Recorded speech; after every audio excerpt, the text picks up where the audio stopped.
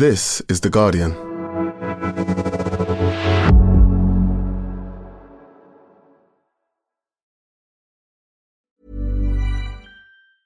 Tired of ads barging into your favorite news podcasts? Good news. Ad-free listening is available on Amazon Music for all the music plus top podcasts included with your Prime membership. Stay up to date on everything newsworthy by downloading the Amazon Music app for free or go to amazon.com/news ad free. That's amazon.com/news ad free to catch up on the latest episodes without the ads. Introducing Wondersuite from Bluehost.com. Website creation is hard, but now with Bluehost, you can answer a few simple questions about your business and get a unique WordPress website or store right away. From there, you can customize your design, colors, and content. And Bluehost automatically helps you get found in search engines like Google and Bing. From step-by-step guidance to suggested plugins, Bluehost makes WordPress wonderful for everyone. Go to bluehost.com/wondersuite. Content warning. The following episode contains graphic descriptions of war and strong language. Welcome to The Guardian Long Read, showcasing the best long-form journalism covering culture, politics and new thinking. For the text version of this and all our long reads, go to theguardian.com/long read. They robbed me of my children. Yemen's war victims tell their stories. Written by Bushra al-Maqdari and translated by Sawad Hussein.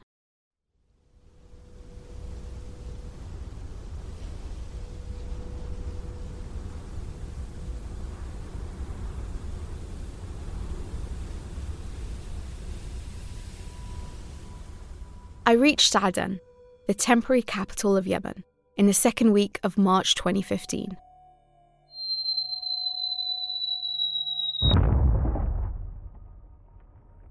Missiles shook the city from all sides. Houthi militias bombed the presidential palace, where President Hadi was holed up. Army tanks trundled down the main streets. On the 23rd of March, the decision to go to war was made.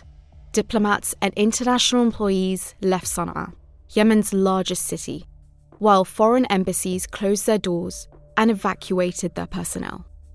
Leaders of political parties departed the country with their families. I said farewell to some of them in good faith. I didn't think that, having sensed the war was coming, they had decided to flee and leave us to our fate.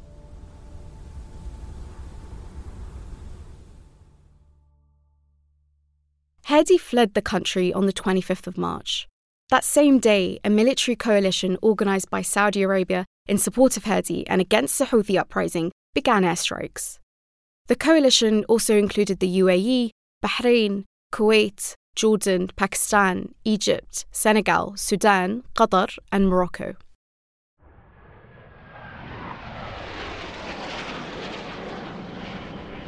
At 2 a.m. on Thursday, the 26th of March, Arab coalition fighter planes suddenly cut through the Sana'a sky and war became a reality. What's engraved in my mind from that morning isn't the roar of the explosions or the horrifying thunder of planes piercing the sound barrier, or my anxiety over the trajectory of missiles hitting targets further than I could see, or the sounds of war that I'd grown accustomed to. Rather, it's the shock of how war was conjured, how life collapsed in one fell swoop. Civil infighting, the humiliation of hunger, the indignity of it all. Our generation's lost dreams. We have returned to pre-civilization. All cities are without electricity. We live by candlelight and the gas lanterns our ancestors used. When the gas runs out at home, families resort to cutting down trees to burn in wood stoves. There's no clean water to drink. Every day, children and elderly people line up with pots at tankers, donated by some doer of good. You see poverty wherever you turn. Citizens have lost their jobs and livelihoods, impoverished to the point where they don't even question the meaning of war. Women and children fight over scraps from rubbish piles. Families sleep outside. People are relocated to miserable camps on the outskirts of cities and left there, abandoned by the world, forgotten.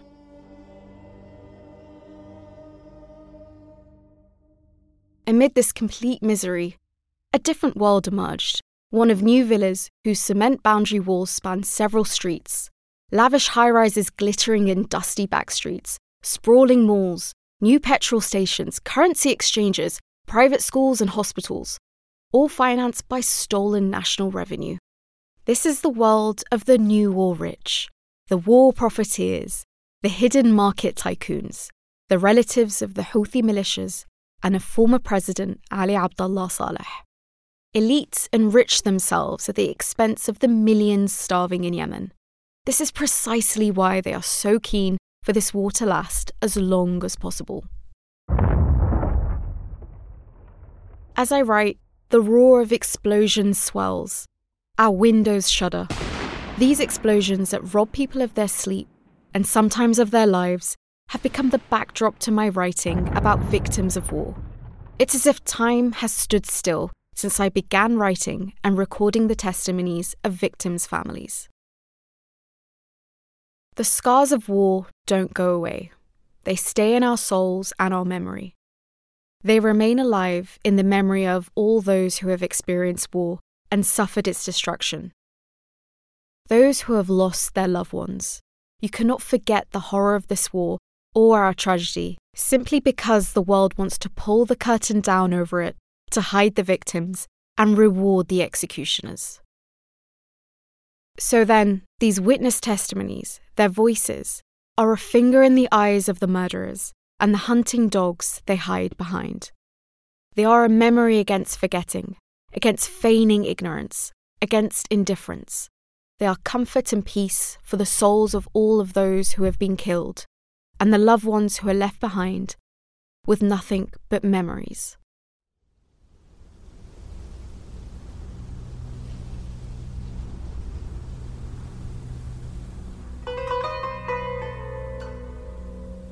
In every house in the city, there is a story that must be put to bed. As told by Sumaya Ahmed Saeed from the city of Taiz in Yemen's southwest. On the 20th of August 2015, at 4:30 p.m, the Houthi militia targeted a group of children playing next to a shop that belonged to Sumaya's husband, Mohammed Qasim Rashid al-Khudami, in Taiz's al-Dhabour neighbourhood. 3 of their children, Usaid Mohammed Qasim Rashid al-Khudami, aged 8, Rahma Mohammed Qasim Rashid al-Khudami, aged 6, and Izzuddin Mohammed Qasim Rashid al-Khudami, aged 2, were killed, as was Sumaya's father-in-law, Ahmed Ali Ahmed al-Khudami, aged 50, and a number of other children from the neighbourhood.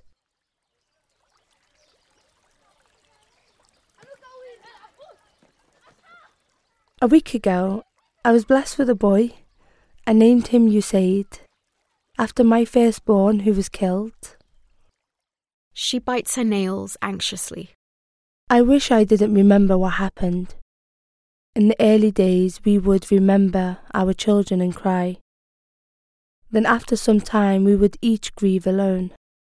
When Muhammad's mind wanders and his vision glazes over black, I know very well in those moments that he's missing them. He doesn't talk about the children. And when I ask him about them, he goes quiet. I cry and he becomes sad and withdrawn.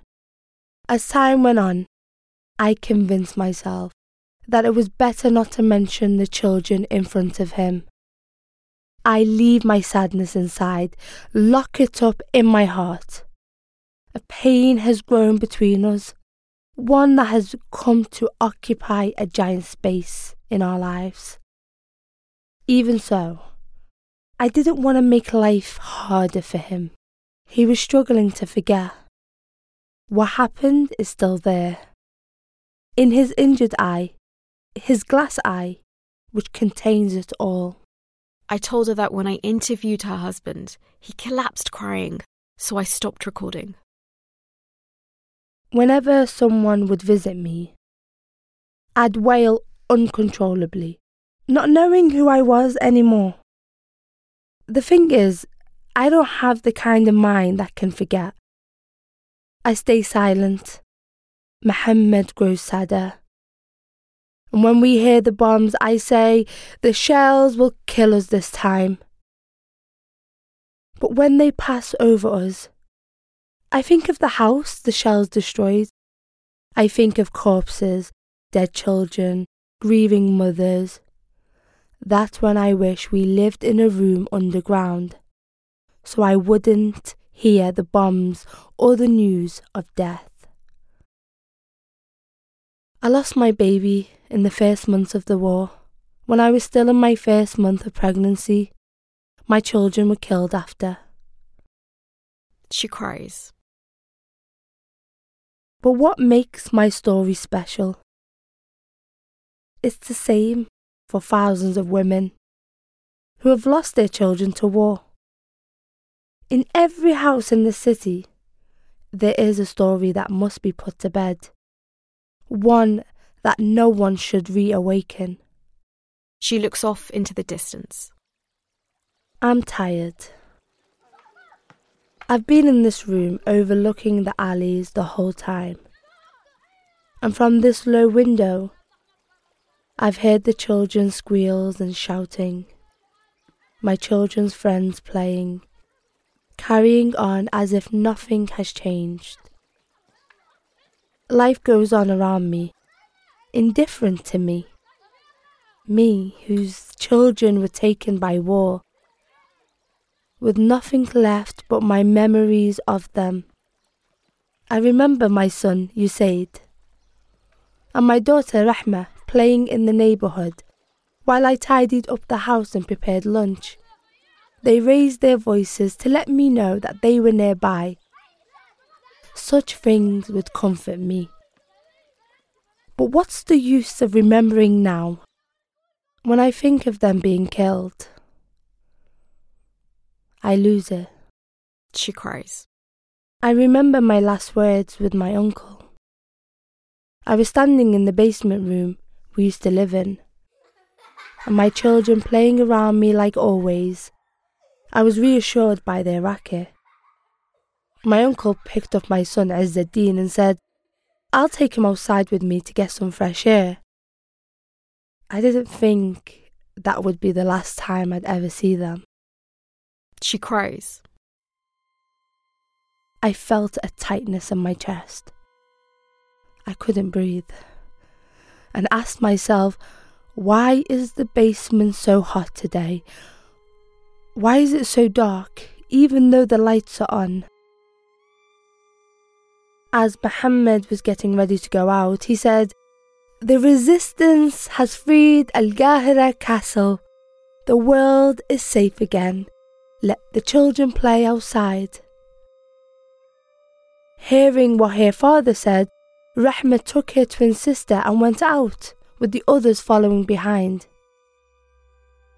I don't know why I let them go out. She weeps bitterly.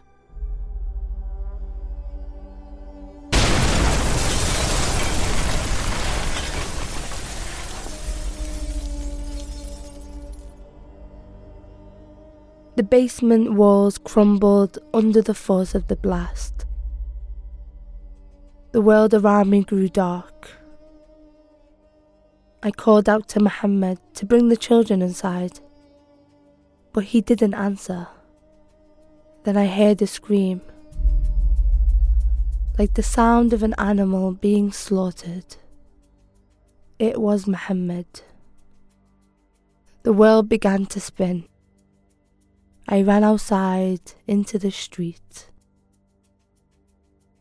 She cries and bites her nails. She fans her fingers out and looks at them. I called out to my husband again, not paying attention to the blood flowing from his eye. Looking at the corpses, he grew pale and fainted. I ran around the courtyard, screaming and screaming, seeing my children's bodies. Blood covered my uncle's face, but he was still breathing, choking out his words. He pointed at my children. I didn't understand what he was saying. I was running from one edge of the courtyard to another, then I stopped. When my eyes landed on Usaid and Izzeddin, I lost all control. They told me afterwards that Usaid had been playing the helicopter game with him, carrying his brother in the air to make him fly when the missile hit them both. The bodies of my children, Usaid, Izzeddin and Rahma, were next to their grandfathers. I only saw my children. I couldn't even hear the voices of those injured around me seeking help. I stood next to my children. Usaid was lying lifeless. Rahma had a huge gash in her back. And an elderly man carried Izzeddin in front of me. I couldn't look at him. And my other daughter, Mawadda, was injured. She had been with her twin, Rahma, when the missile hit. Her sister flew through the air right before her eyes.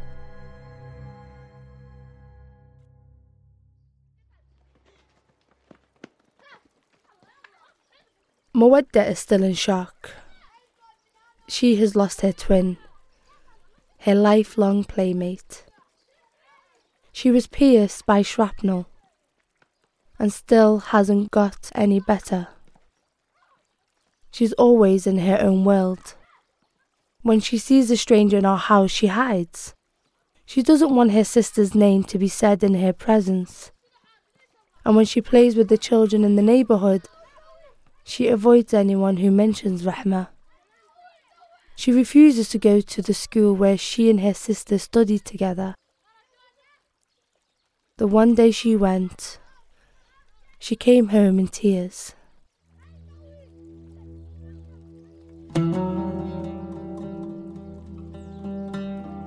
I visit my children in the cemetery whenever I get the chance, but I'm still not convinced they're dead.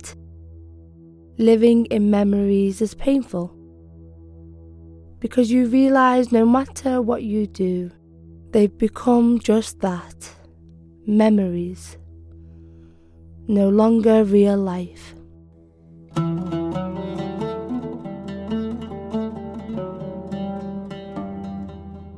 My husband hid their photos. He doesn't want me to see them because I'll cry, and that will be the end of him.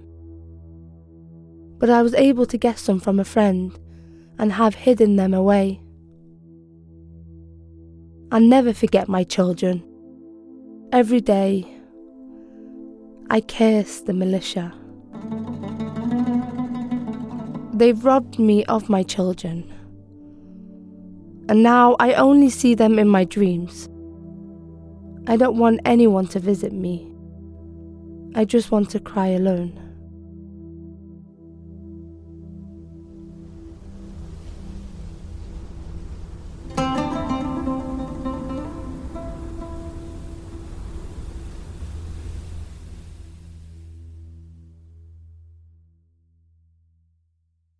Thanks for listening to The Guardian Long Read. We'll be back after this. Introducing Wondersuite from Bluehost.com. Website creation is hard, but now with Bluehost, you can answer a few simple questions about your business and get a unique WordPress website or store right away. From there, you can customize your design, colors, and content. And Bluehost automatically helps you get found in search engines like Google and Bing. From step-by-step guidance to suggested plugins, Bluehost makes WordPress wonderful for everyone. Go to bluehost.com/wondersuite.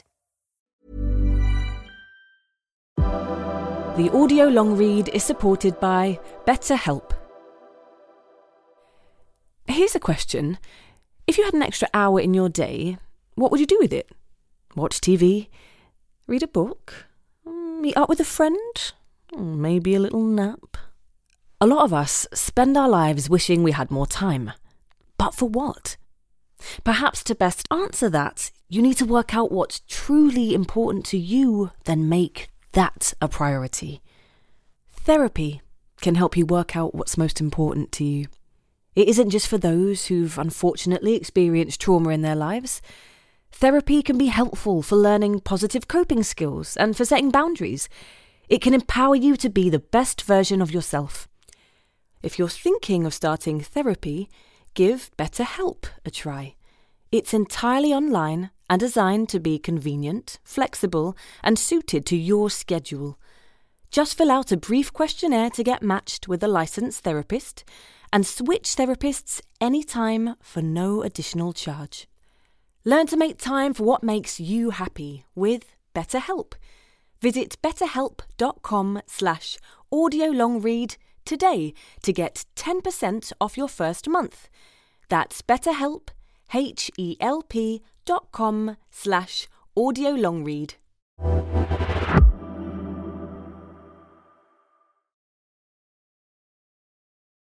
Welcome back to The Guardian Long Read.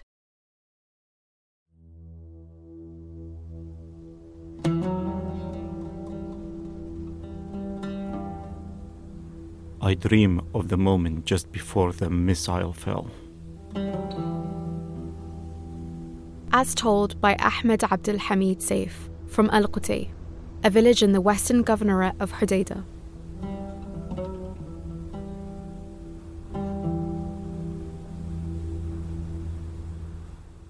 On the 26th of January 2017, at 5:40 p.m, Arab coalition aeroplanes attacked the house of Ahmed's brother, Fahmi Abdul Hamid Saif, in Al-Qutay. Fahmi's wife, Asma Abdul Qadir Yassin Sharaf, aged 30, was killed, as were 3 of their children, Muhammad Fahmi Abdul Hamid Saif, aged 12, Malak Fahmi Abdul Hamid Saif, aged 3, and Malakat Fahmi Abdul Hamid Saif, aged 18 months. Along with another girl, Nasreen Hassan Zaid Muhammad, aged 10, 3 women, and 2 of their neighbours' children. Fahmi and Asma's son, Ammar Fahmi Abdul Hamid Saif, aged 8, was injured, and his left leg was amputated. Sebafon, the mobile phone company that was the nominal target of the attack, refused to compensate the families or pay for any treatment.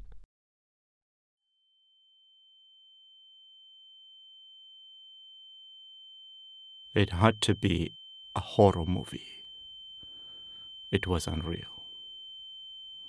A movie with no sound or actors. One that directed itself. Only about a second long, and which only I saw.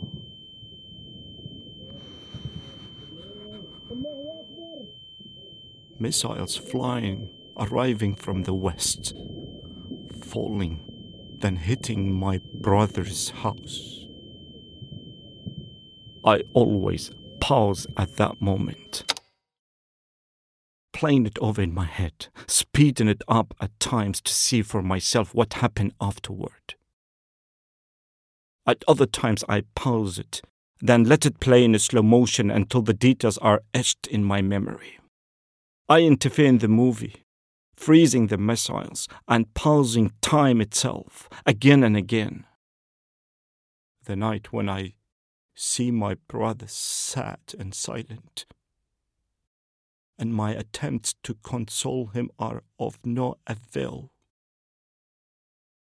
I imagine that I had the power to stop those missiles, or that the universe had stepped in at the very moment with an earthquake or a hurricane, something bigger than us all, making those missiles explode in the mid-air before they had the chance to destroy our lives.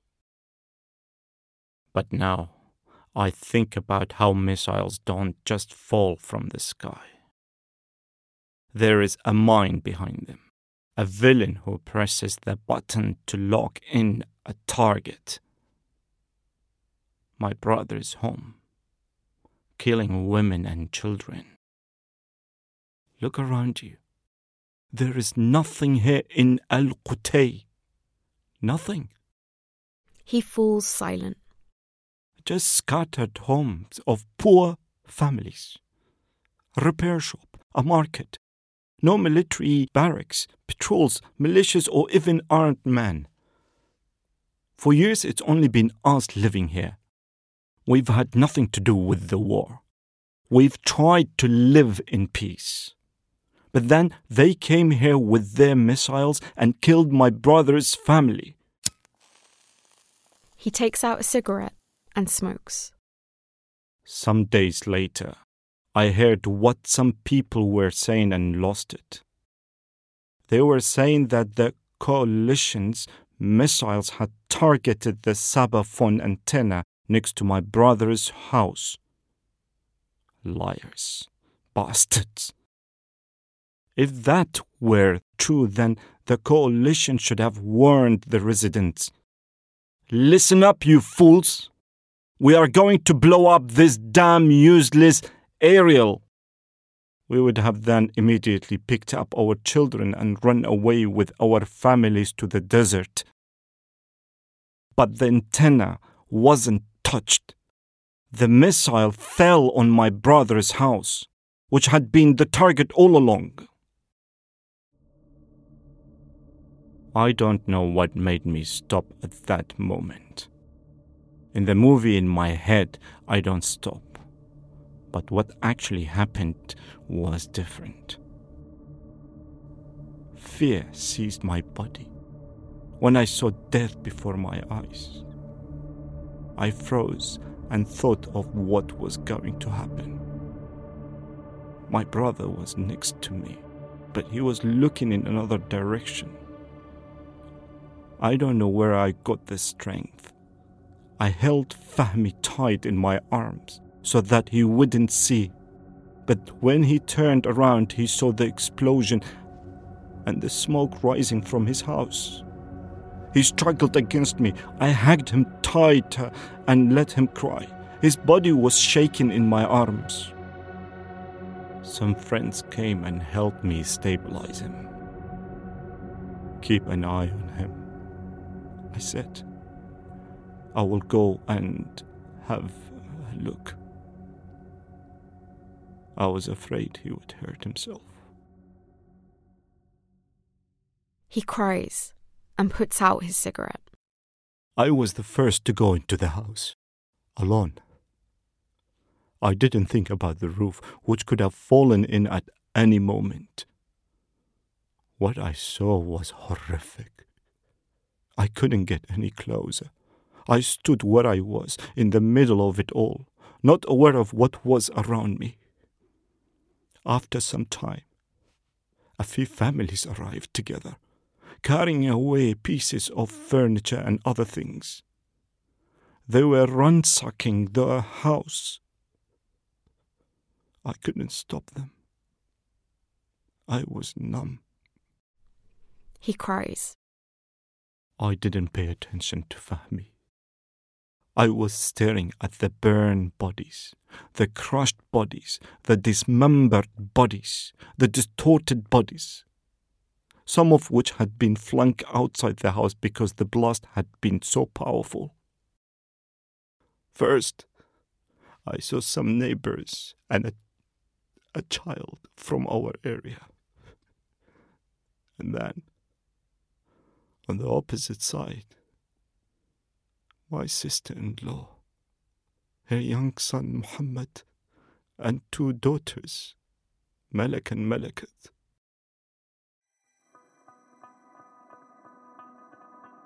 When I saw Malakat dead, and her feet and hands missing, my tears started to fall. Oh, Malakat, darling, I wish I had taken you with me. That day she wouldn't leave my side. She had told me, Ammu, take me with you. I carried her with me and took her out to the shop, then dropped her off back home. The missile hit minutes later. He cries bitterly. My brother's screams that day. The missile whistling in the air and then falling on his house. The smoke the burned bodies. These are the images that have kept me awake for months. Sometimes I dream of the moment just before the missile fell. And in those dreams, I always manage to stop it. My brother is still tormented. He can't sleep. He can't forget. He is preoccupied with finding treatment for his injured son. I carry my brother's sorrows. I enter the house and the memories come rushing back. I remember my brother's children and his wife, their laughter, the noise they would make, our beautiful life together. Damn the coalition and whoever came with them to our country.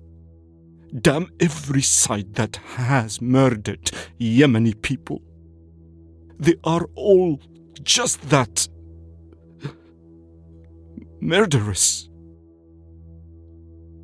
Who will bring back Malakat, Muhammad and Asma to my brother?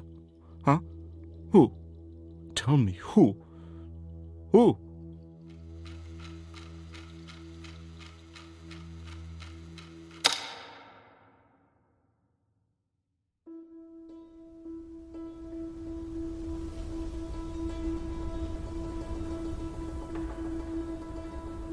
I stood silent that day among the rubble, looking at what was no longer there. As told by Saba Abdel Ahmed Farid from the Irat Hamdan area of Sana'a.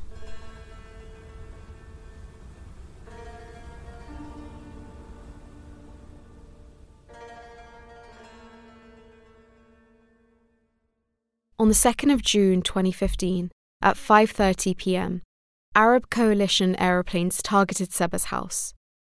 2 of Saba's children, Noura Ali Ahmed Muhammad al-Qabali, aged 19, and Shuhab Ali Ahmed Muhammad al-Qabali, aged 5, were killed. Her daughter's friends, Lubna Sultan and Ishraq al-Zayfi, were also killed. 4 of her neighbours' children were killed: Rudaina al-Atmi, Amira al-Atmi, Abdu al-Atmi, and Adib al-Atmi. The coalition destroyed Saba's house, which her husband, Ali Ahmed Muhammad al-Qabali, had built himself.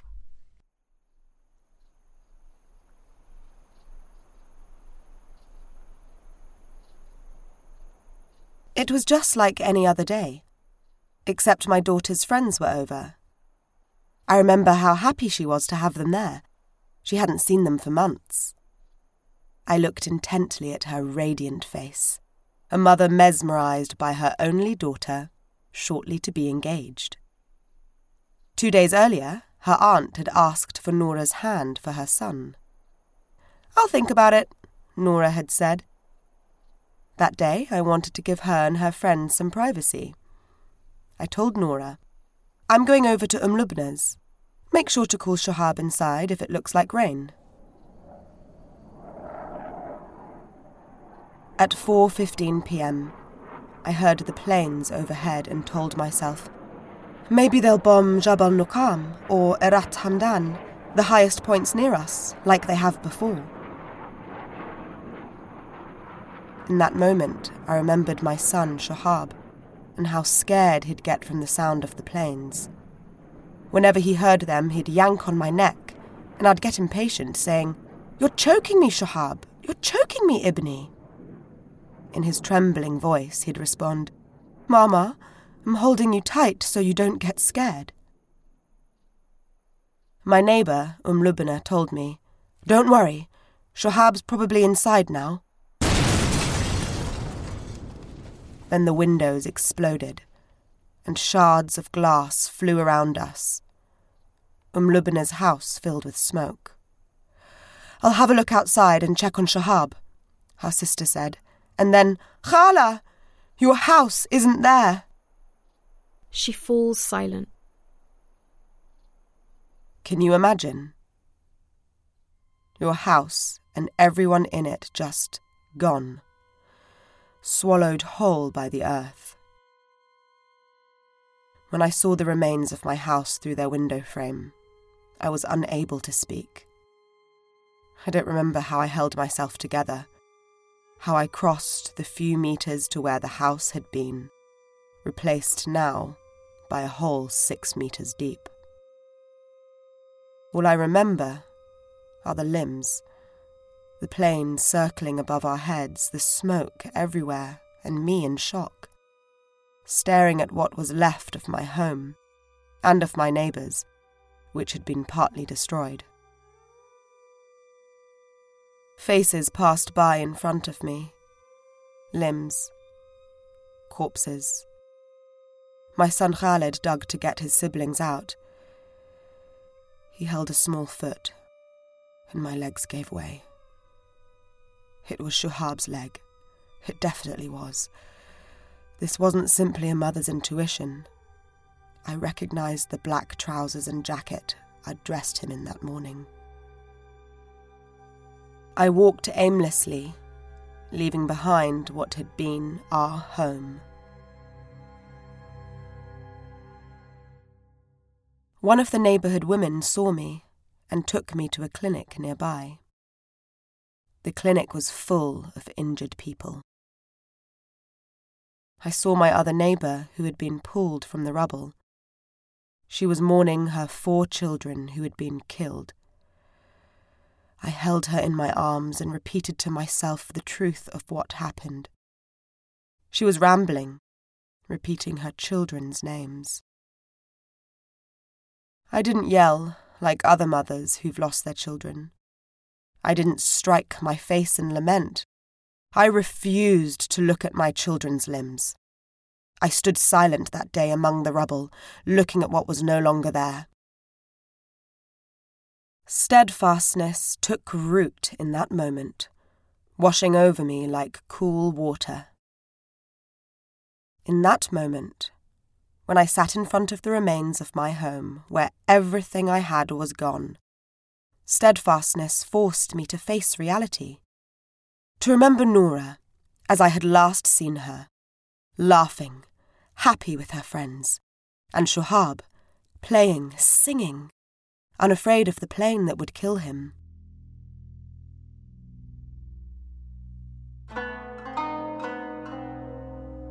Three days after the bombing, I wanted to see what had once been my home. I just stared at the hole that had swallowed up my family and forced myself in the memories of time past, sheltered by the home my husband toiled for years to build, a place to protect us from the elements, the home that was no longer, the home that had become a hole.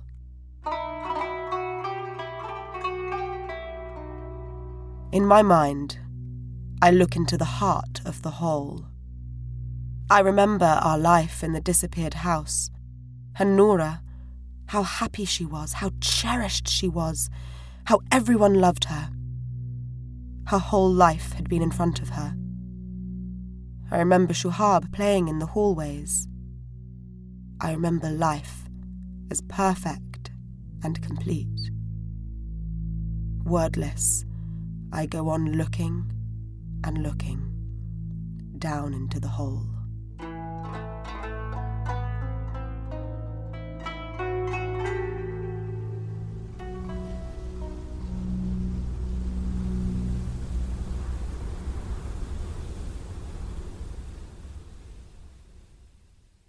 That was They've Robbed Me of My Children, Yemen's War Victims Tell Their Stories, written by Bushra al-Maqdari and translated by Sawad Hussein.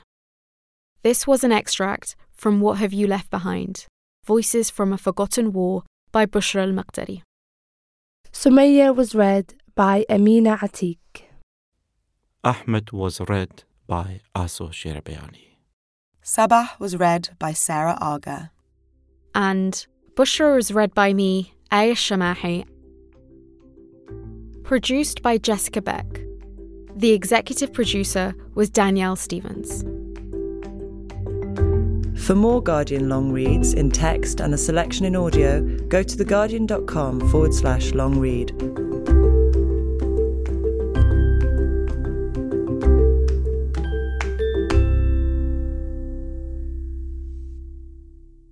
This is The Guardian.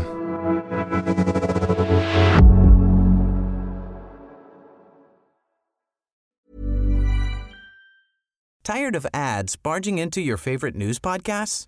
Good news. Ad-free listening is available on Amazon Music for all the music plus top podcasts included with your Prime membership. Stay up to date on everything newsworthy by downloading the Amazon Music app for free or go to amazon.com/news ad free. That's amazon.com/news ad free to catch up on the latest episodes without the ads. Everybody in your crew identifies as either Big Mac Burger, McNuggets, or McCrispy Sandwich. But you're the Filet-O-Fish Sandwich all day. That crispy fish, that savory tartar sauce, that melty cheese, that pillowy bun. Yeah, you get it. Every time.